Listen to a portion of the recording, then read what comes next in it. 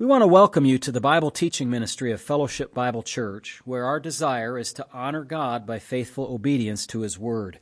If you want to understand the Bible better, please continue to listen as Pastor Matt Postiff explains and applies the biblical text one verse at a time. You can reach us with questions or for more teaching audio and print material at our website, fbcaa.org. You can also watch our services live at fbcaa.org/live. We want to thank you for listening and pray that you will be edified.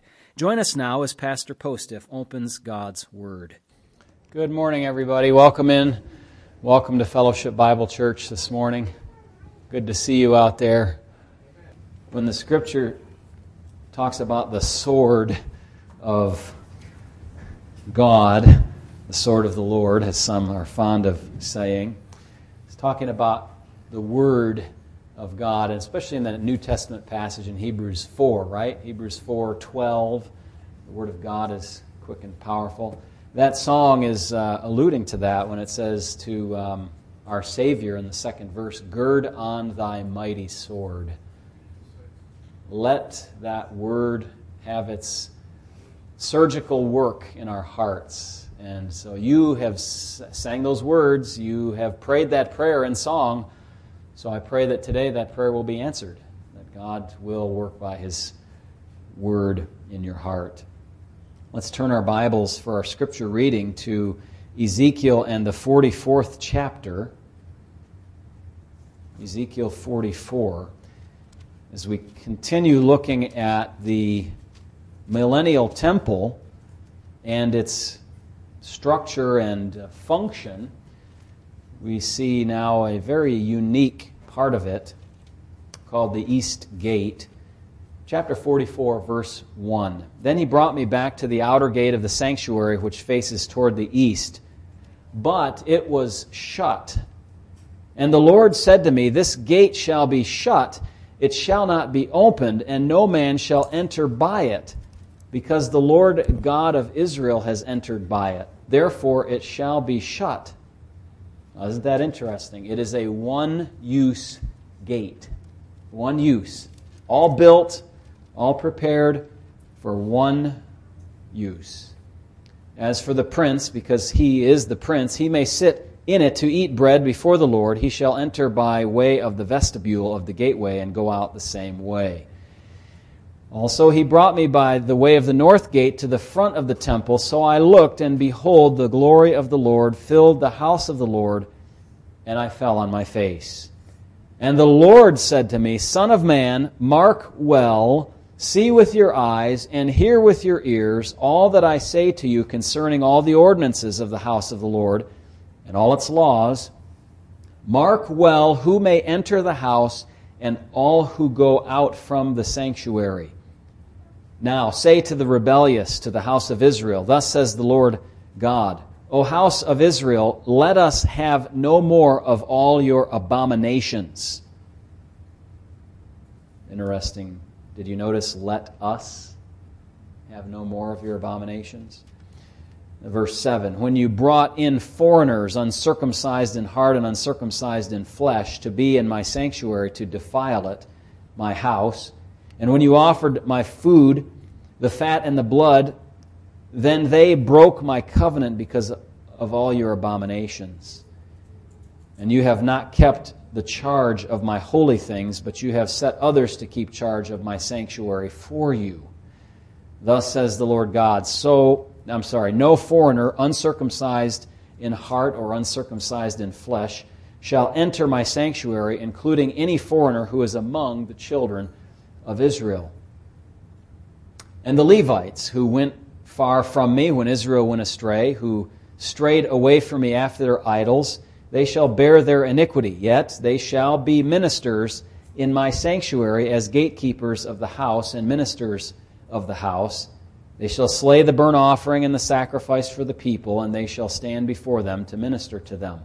Because they ministered to them before their idols and caused the house of Israel to fall into iniquity, therefore I have raised my hand in an oath against them, says the Lord God, that they shall bear their iniquity. And they shall not come near me to minister to me as priest, nor come near any of my holy things, nor into the most holy place, but they shall bear their shame and their abominations which they have committed.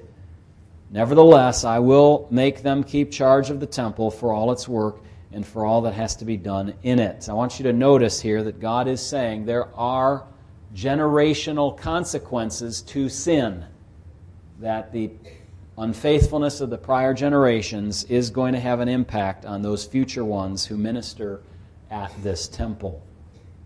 Verse 15, "But the priests, the Levites, the sons of Zadok, who kept charge of my sanctuary when the children of Israel went astray from me, they shall come near me to minister to me, and they shall stand before me to offer me the fat and the blood, says the Lord God.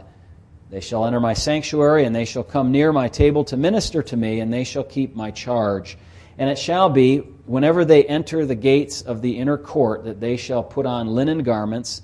No wool shall come upon them while they minister within the gates of the inner court or within the house. They shall have linen turbans on their heads and linen trousers on their bodies. They shall not clothe themselves with anything that causes sweat.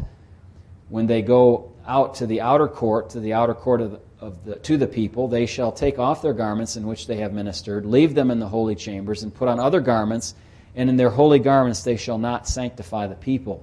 They shall neither shave their heads, nor let their hair grow long, but they shall keep their hair well trimmed. No priest shall drink wine when he enters the inner court. They shall not take as wife a widow or a divorced woman, but take virgins of the descendants of the house of Israel, or widows of priests. And they shall teach my people the difference between the holy and the unholy, and cause them to discern between the unclean and the clean. In controversy they shall stand as judges, and judge it according to my judgments. They shall keep my laws and my statutes and all my appointed meetings, and they shall hallow my Sabbaths. They shall not defile themselves by coming near a dead person. Only for father or mother, for son or daughter, for brother or unmarried sister may they defile themselves. After he is cleansed, they shall count 7 days for him. And on the day that he goes to the sanctuary to minister in the sanctuary, he must offer his sin offering in the inner court, says the Lord God. It shall be in regard to their inheritance that I am their inheritance. You shall give them no possession in Israel, for I am their possession. They shall eat the grain offering, the sin offering, and the trespass offering. Every dedicated thing in Israel shall be theirs. The best of all first fruits of any kind, and every sacrifice of any kind from all your sacrifices shall be the priest's. Also you shall give to the priest the first of your ground meal, to cause a blessing to rest on your house. The priest shall not eat anything, bird or beast, that died naturally or was torn by wild beasts.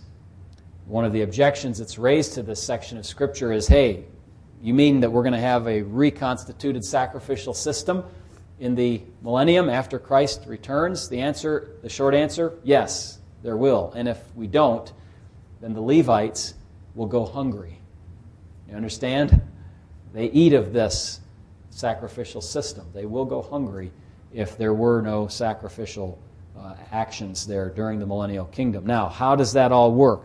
Can't preach on that again now. I've done that before, but if you want to ask afterwards, we can talk about that, why there is going to be that. But be that as it may, just remind yourself this. In fact, I mentioned this to a fellow last night who somehow, as maybe too commonly the case, got under the impression that in the Old Testament, look, you had to do the sacrifices in order to be saved.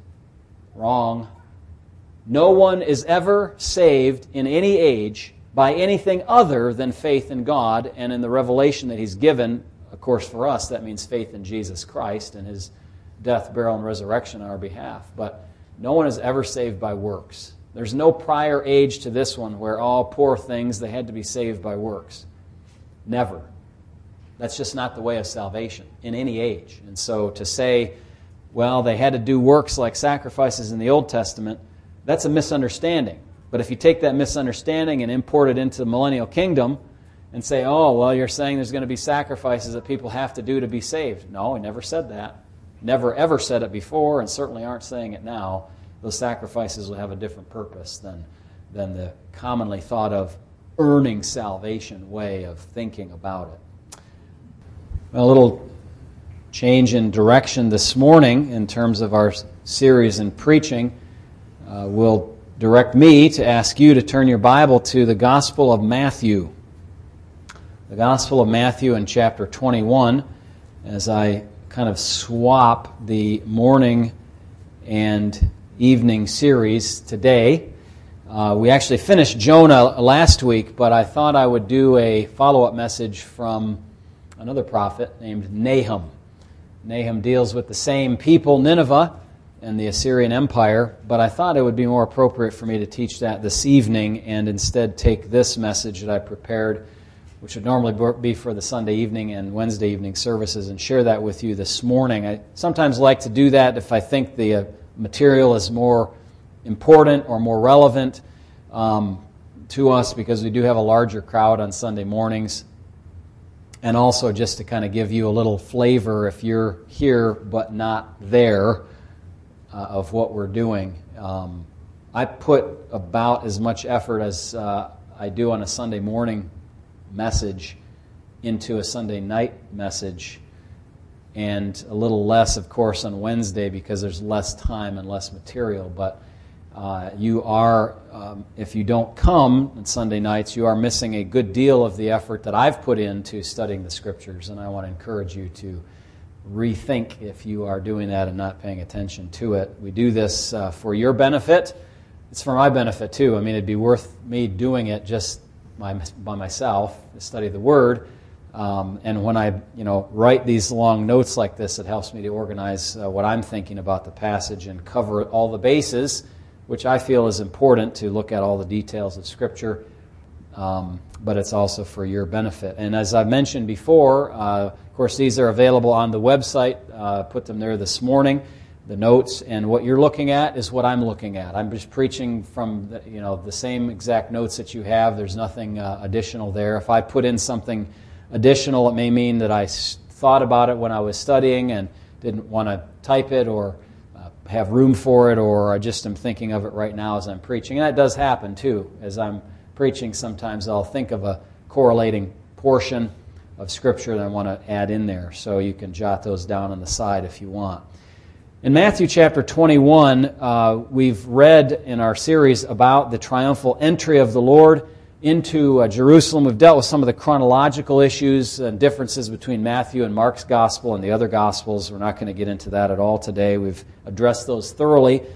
But he went into the city on Sunday, then again on Monday, cleaned out the temple, got rid of, again, he did in John chapter 2 before, years earlier, but comes again and cleans out the merchandisers, the entrepreneurs who were selling animals, exchanging currencies, and turning the temple into a place of business. It is not a place of business, God said. The Lord, zeal for God's house had eaten him up, and he said that this house you've made a den of thieves, but it's supposed to be what? A house of prayer. And it's not only a house of prayer for the Jews, it's a house of prayer for all nations. And in fact, that's what it will be again in the millennial kingdom with that temple that we looked at in Ezekiel 44. It will be a place of prayer for all the nations to come. And we have looked at the Lord's, so his entry, his cleansing of the temple, his cursing of a fig tree, and how that fig tree was a perfect picture of the nation of Israel, fruitless as it was.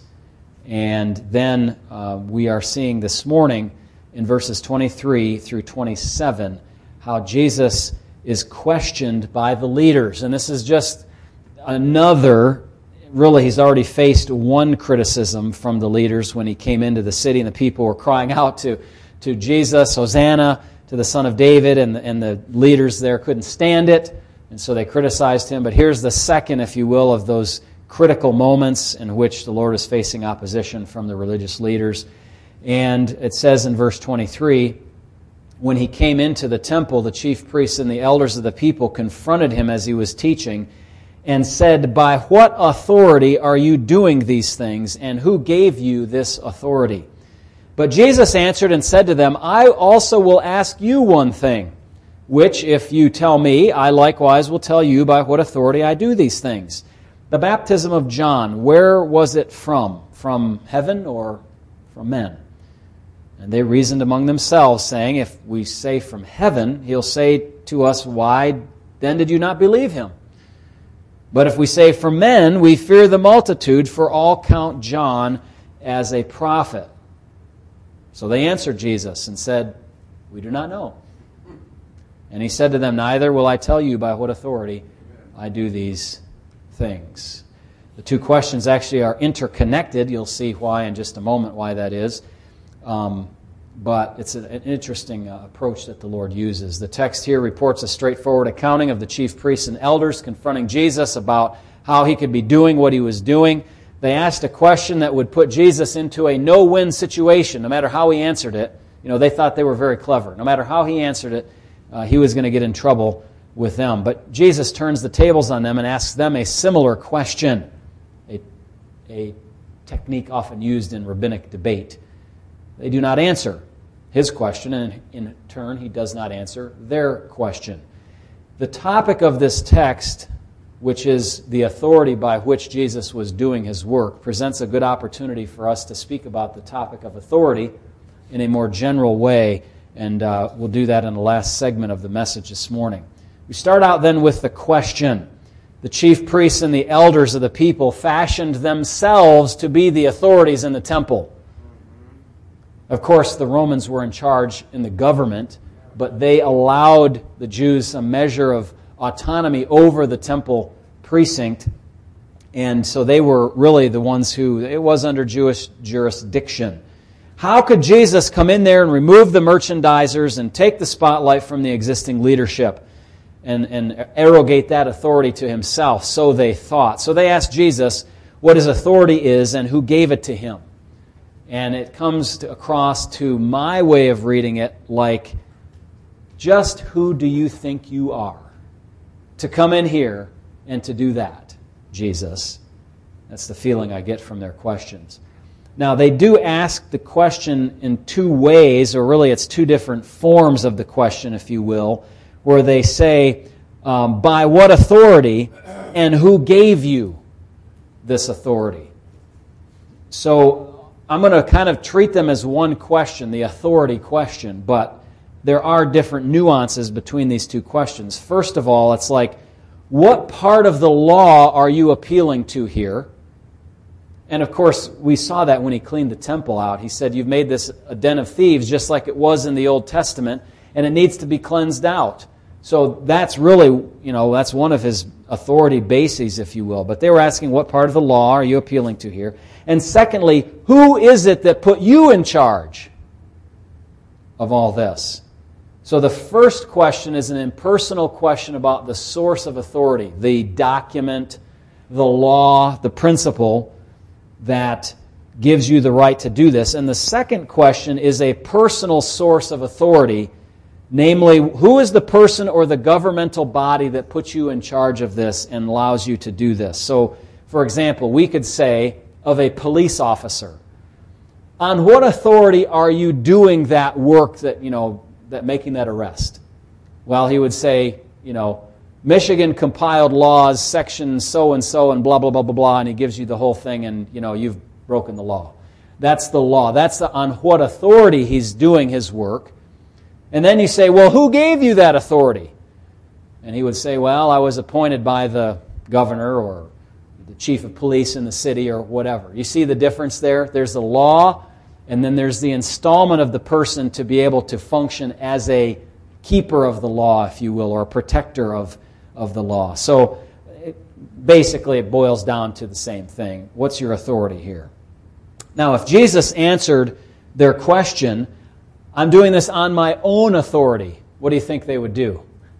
Oh, they would love it, right? Because that would actually undermine the things that he's said up to this point. For example, he spoke about in John 5:17 doing the same work as his Father. In John 5:30, he was seeking the will of the Father who sent him. In John 8:28, let me go to at least this one out of these three that I'm citing here. John 8 and verse number 20. Did I say 28? Yeah, let me see here. Oh yeah, here it is. And then Jesus said to him, when you lift up the Son of Man, then you will know that I am He, and that I do nothing of myself. But as my Father taught me, I speak these things. So He taught before that He was doing the will of His Father, and that He was doing the things that God sent Him to do. He wasn't doing it on His own. He spoke as His Father taught Him. And so He couldn't answer the question on my own authority, because that would not be true. And furthermore, the Pharisees would hardly believe a man who said, I'm coming in my own authority. Especially Jesus, who was opposite of them in so many ways. Now, they should have believed this man because he had a unique authority as the Son of God, but of course they didn't understand that. On the other hand, so the other way that Jesus could answer is if He answered, I do the things I do on the authority of God. The chief priests and elders would certainly want to crucify Him because they believe He's blaspheming. He's doing things contrary to the law. He's breaking the Sabbath. He's disrupting the priestly leadership, being disruptive, rebellious. He calls Himself Messiah. John 5:18, He calls Himself the Son of God. They would believe that He's lying if He said, I'm doing these things on the authority of God. I don't really see any other live options. There were no other human authorities behind Christ, and He certainly didn't operate on demonic authority, although the Pharisees accused Him of that too, right? Are we right that you're a Samaritan and have a demon? They said, John 8:48. So Jesus could not correctly answer the first way, on my own authority, nor convincingly the other way on God's authority. They wouldn't believe Him. The first way was incorrect. The second way was not going to persuade the hard-hearted Jewish leaders. It would only inflame them to want to attack Him right then and there. And it was not time for Him to be attacked, was it? It wasn't time yet. A few more days until His time would come. Now, we've already alluded to this to some extent, but interestingly, Jesus had already answered the authority question before, if only they had paid attention. Listen to these verses. John 7:17. If anyone wants to do His will, he will know concerning the doctrine whether it is from God or whether I speak on my own authority. By the way, I'm just thinking now, maybe you're wondering now, what's this on His own authority? I'm doing the will of the Father. Jesus in His humanity was acting as a perfect man. You've got to remember that. He was doing the will of His Father as a man. God had sent Him to be the second Adam. Adam had been given a task. He blew it. Jesus came to redo, if you will, that task, and He succeeded stupendously to do so. But He's operating in His role as a man, in His humanity. And so He's following the orders from headquarters from God, not speaking on His own authority. John 12:49, For I have not spoken on my own authority, but the Father who sent me gave me a command, what I should say and what I should speak. Or John 14:10. Remember the upper room discourse, I'm the way, the truth, and the life, and questions about how can we know the way and all that. John 14:10, Do you not believe that I am in the Father and the Father in me? The words that I speak to you, I do not speak on my own authority, but the Father who dwells in me does the works. So Jesus has already made it clear the answer to the question. But, of course, the scribes, the chief priests want to trip Him up, trap Him, and get Him to say something that they can attack Him on. In His humanity and human role, Jesus did not do things of His own accord. He was there to serve God. Luke 22:42 says, Not my will, but thine be done. That's like the cherry on top of everything that tells you what I'm saying here. He's not doing things on His own authority. He's following the will of His Father in His humanity, by the way, which is a model for us. A model for us. He's left us footsteps to follow. And if He followed the Lord like that, guess what? We ought to follow the Lord like that as well. Now, when Jesus had conquered death and was glorified, a new level of authority was given to Him, because He was installed, if you will, as the Christ, the Son of God, the one who would be soon to be the King. And it says in Matthew 28:18, Jesus came and spoke to them, saying, "All authority has been given to me in heaven and on earth. So therefore go and make disciples." Beyond all of that, the Lord will be given a worldwide kingdom over which He will rule for 1,000 years. He will be King of kings and Lord of lords. That's in the future. But He does presently possess all authority during His humiliation, as we call it, in His human ministry. He was doing the will of His Father and on God's authority. So he was in a no-win situation. He couldn't answer either way here. We know the truth. We know what He was doing. We read this in other scriptures. So Jesus answers with His own question. Very quickly and wisely devised a clever tactic He did. Don't answer the question until they've answered a similarly hard question of His own creation. Boy, if you want to get into a question-asking contest with God, you're in trouble. Ask Job. He'll tell you right away about questions from God. They're pretty tough, okay? Yeah. So the new question that Jesus asks is this: what was the source of John's authority, that is, John the Baptist, whereby he prescribed baptism for the repentance of sins? Who gave him that authority? Now we know the answer to the question. John 1:33 says, "The one who sent me to baptize with water," speaking of God the Father. And we know the answer to the priest's question. Jesus was doing things like cleaning out the temple, working miracles and all that on the authority of the triune God. So we know the answers, okay, if we're believers.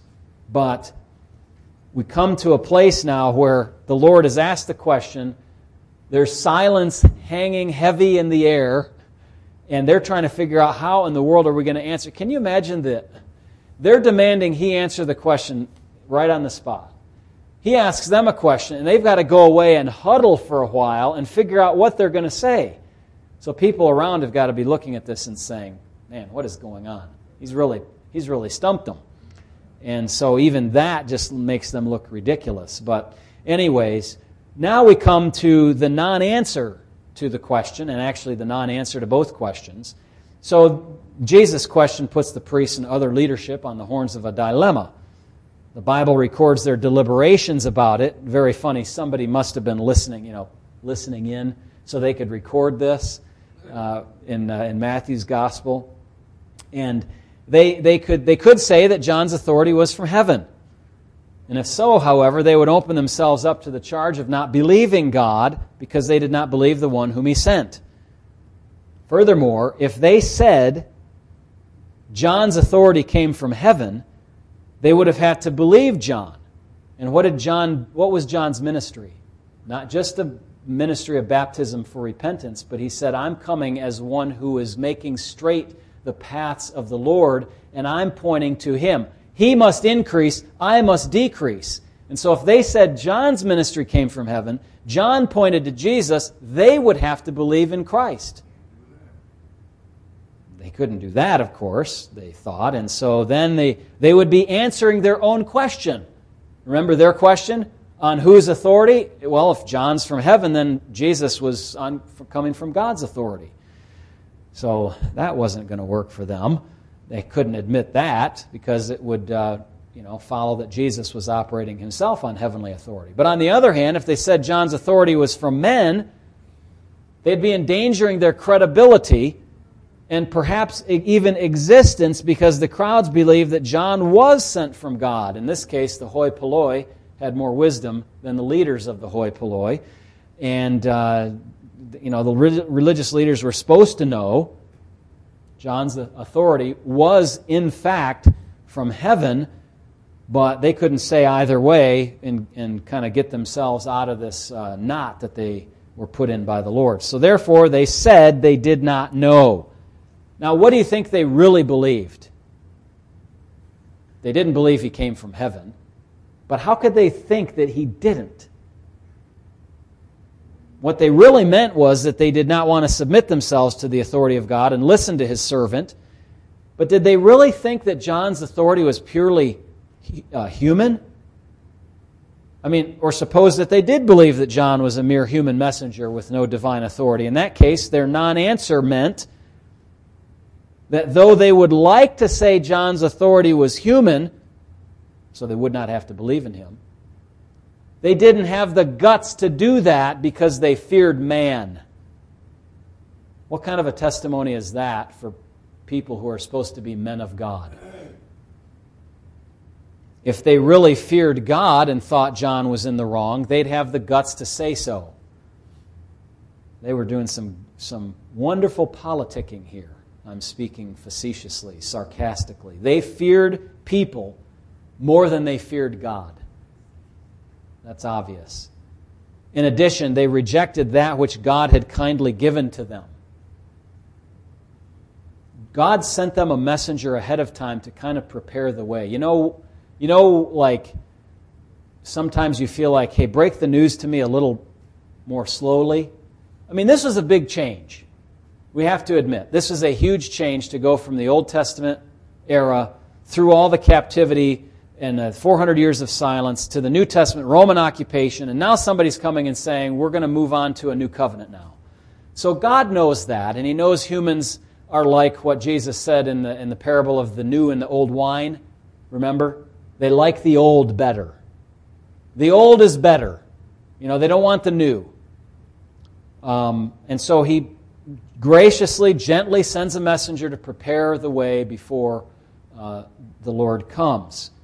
But they rejected what God did, and so they cannot expect to receive more from God in that rejecting mindset. If you do not accept what you can understand and what God has given to you, don't demand to be given clarity on those difficult things. I don't know, how can I say this? Is that getting across? Romans chapter 1, people have no excuse. If they've rejected, they look at the beauty of creation, they look at the stars and the heavens above, they look at the nature of God written on their hearts, the law of God, and they reject it. And they say, it was all made by some impersonal force called evolution. And they reject the God who made them and loves them.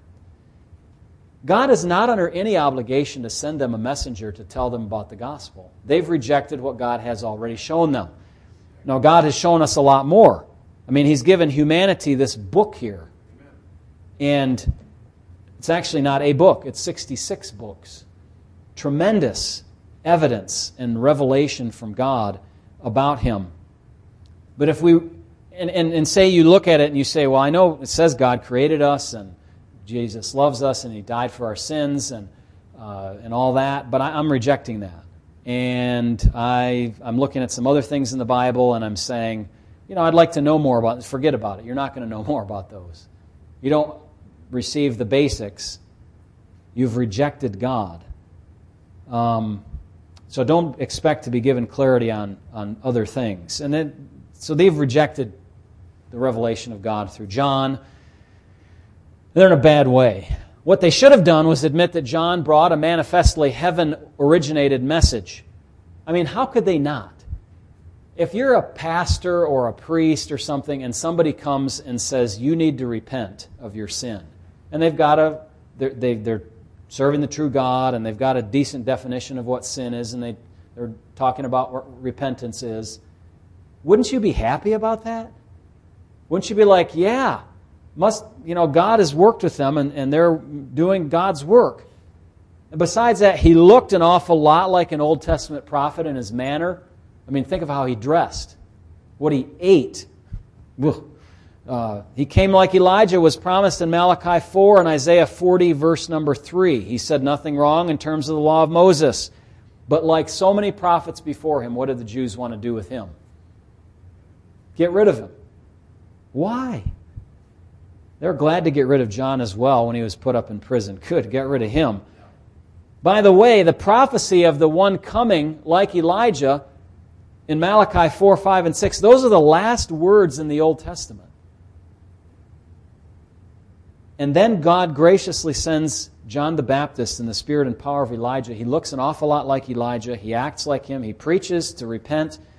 And shouldn't they have realized, The Old Testament ended there. We've waited for a while. Now something's happening. It's just an exact continuation of where we left off 400 years ago. Wow, this is amazing. This is the first of God's new revelation to the Jewish people after 400 years of silence. They should have perked up their ears. Because the Jewish leaders would not answer the question of Jesus, he told them that they did not hold up their end of the bargain, so to speak. Therefore, he would not answer their question either about the source of authority that he had. But of course, as we said, Jesus did already answer the question elsewhere to anyone who is willing to listen. So they would have immediately recognized that Jesus put them into the same kind of no-win situation that they tried to put him into. Wouldn't that just chagrin them? I mean, wouldn't they be like, oh, he got us again, If it were only that humorous. It wasn't humorous. This is life and death. They would know that he knew, how can I say this? They knew that he knew that their answer to the question was not an honest answer. When they said to him, we don't know. Don't tell me you don't know. That's just a pitiful excuse for you not wanting to say what you really believe. His question served the second purpose of exposing that they fear man and not God. Now let me adapt the question here. We've come to the end of explaining what's happened here. Adapt this question of the Pharisees to you. By what authority do you live? And who gave you that authority? Or I could adapt the question of Jesus to you as well about the way you live. Where is that from?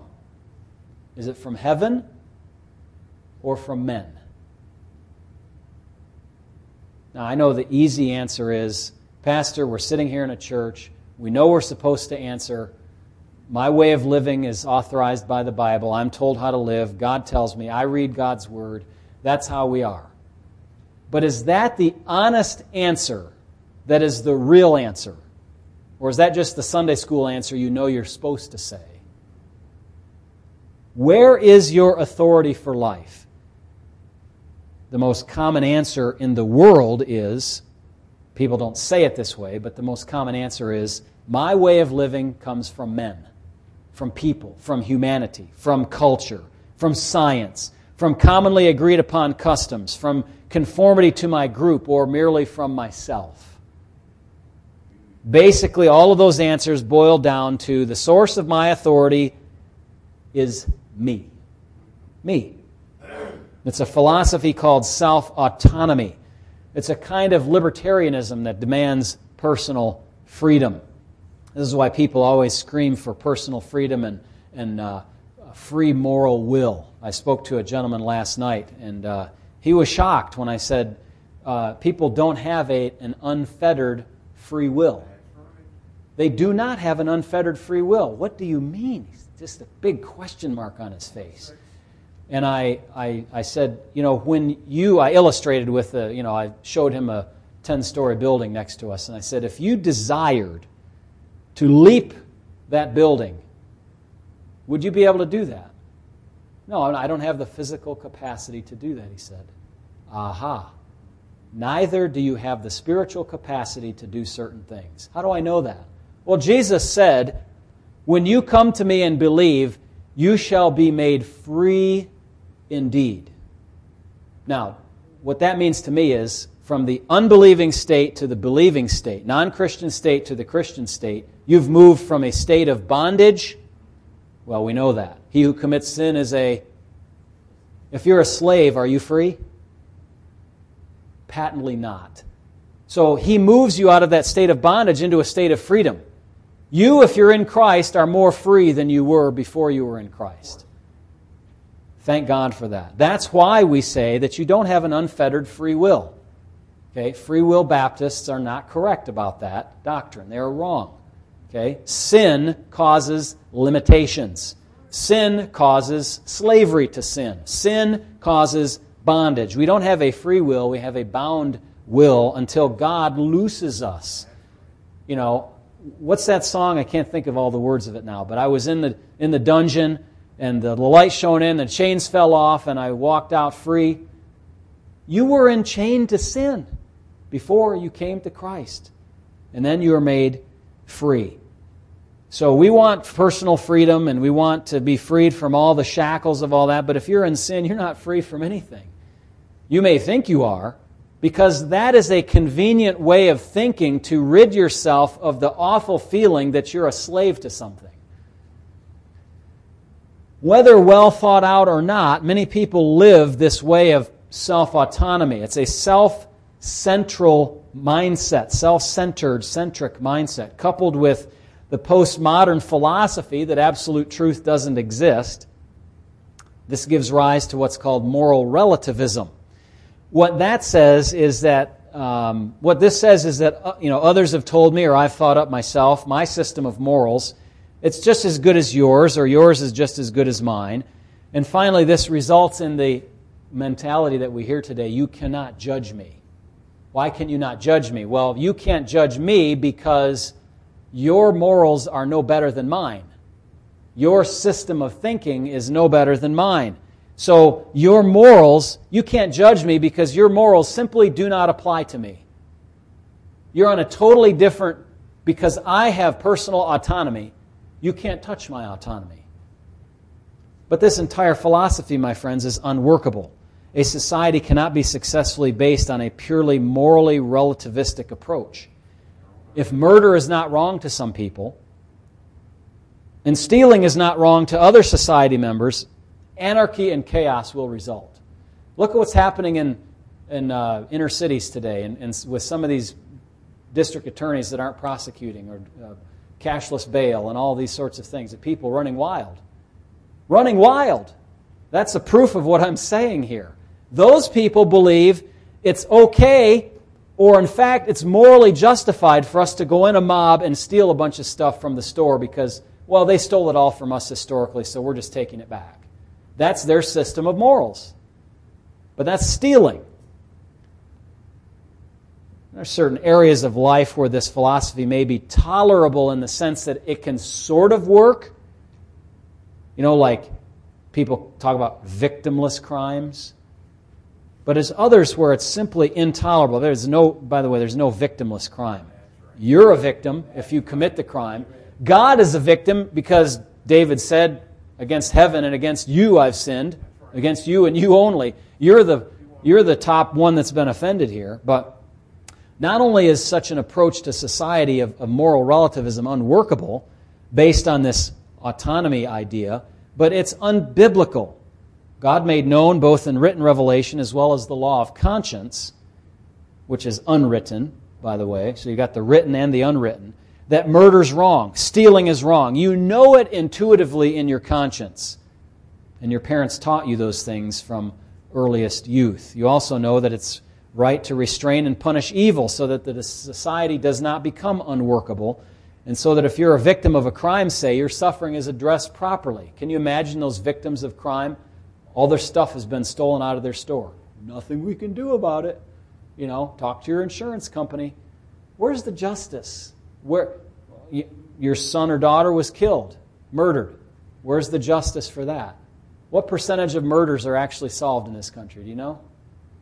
In some cities, 25%, 50%. It is sad. People continue to do it because they think, well, I can get away with it. And sometimes they do get away with it.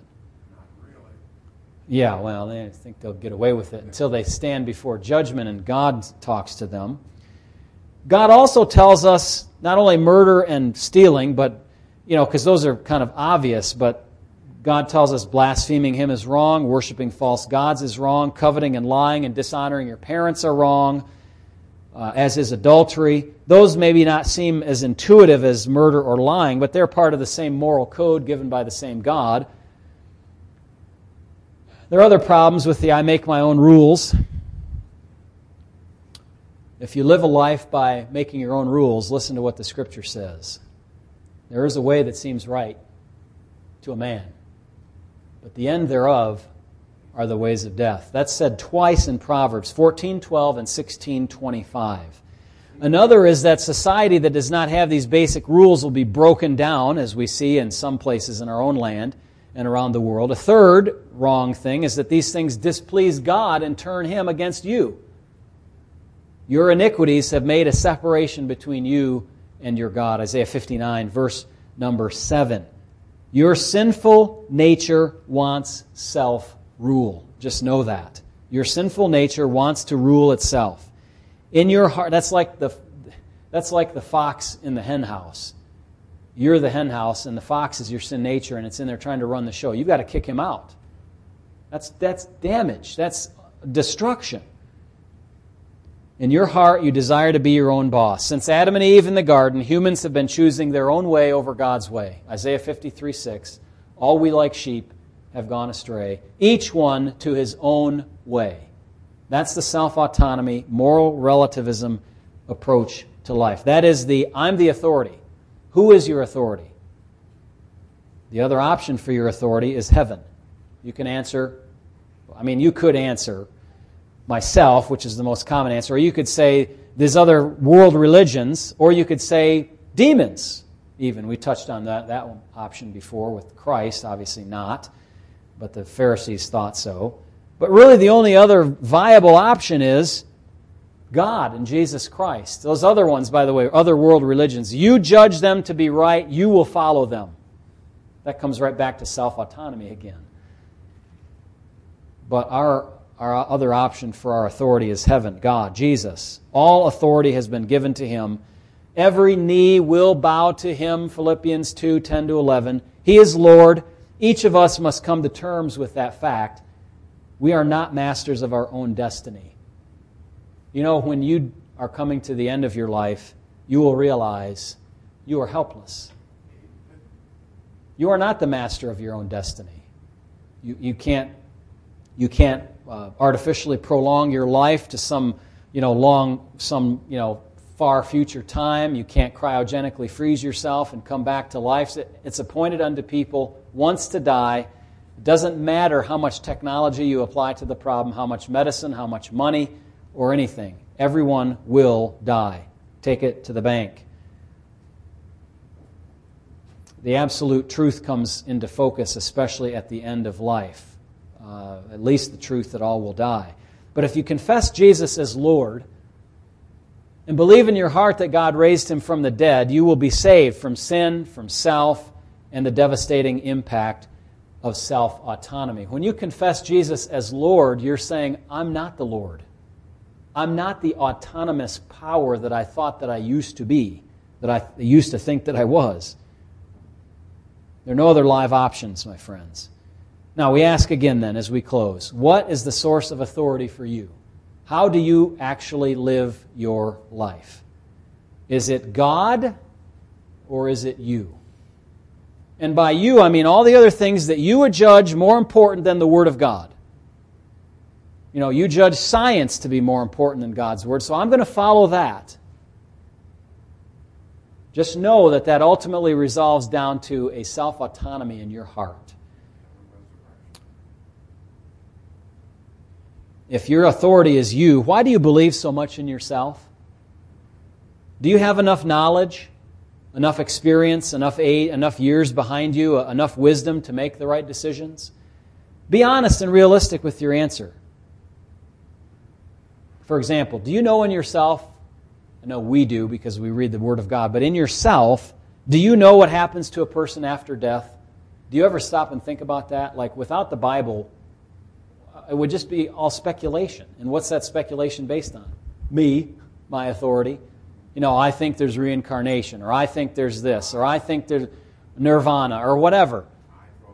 Or I think there's conditional immortality, or I think we just are snuffed out and don't exist anymore. Who cares what you think? I mean, why would I want to believe you? I mean, you don't know what's going to happen after you die. Do you even have a prayer of guiding your steps properly in this life? Why should I believe in your ability to do that as over against God's infinitely wise, experienced, could I say thousands of years of experience, even though it's beyond that, but, you know, He's going to guide us far better. Remember, there is a way that seems right to a man, but The end thereof is the way of death. Our lives are not our own. It's not in our ultimate purview to direct our own steps. Jeremiah 10:23 says that. If Jesus Christ, the Son of God, in His humanity, listen now, an argument from greater to lesser, if Jesus Christ in His humanity was subject to the authority of God, why aren't you? You're nothing compared to Him. You are a small little speck of a servant compared to Jesus Christ. If He did that and saw God as His authority, why not you? He did the will of God and modeled for us how we should do the same. Do you fear God? Do your objections to His moral demands really justify that you can make up your own morality? Real joy comes when you can honestly say that you're living your life in accordance with the authority of God. When He is your Lord, when He's your guide, when He's your boss, when He's your teacher, when He's your counselor, and so on, then you can have confidence that you're doing the right stuff with your life. And so with these questions, I just kind of repeat the questions back to you. Who is your authority? And I pray to God that it is God and His Word, because that's the only way you're going to have a good outcome. Everything else leads to destruction, my friends, and I don't pray that for you. Let us pray. Heavenly Father, thank You for the opportunity to look into Your Word and to think about this matter of authority. Thank You that we see clear testimony in Scripture about how Jesus lived and what His source of authority was in this earthly life of His, and may we follow that same pattern. May we live in the footsteps that He gave for us. In Jesus' name, amen.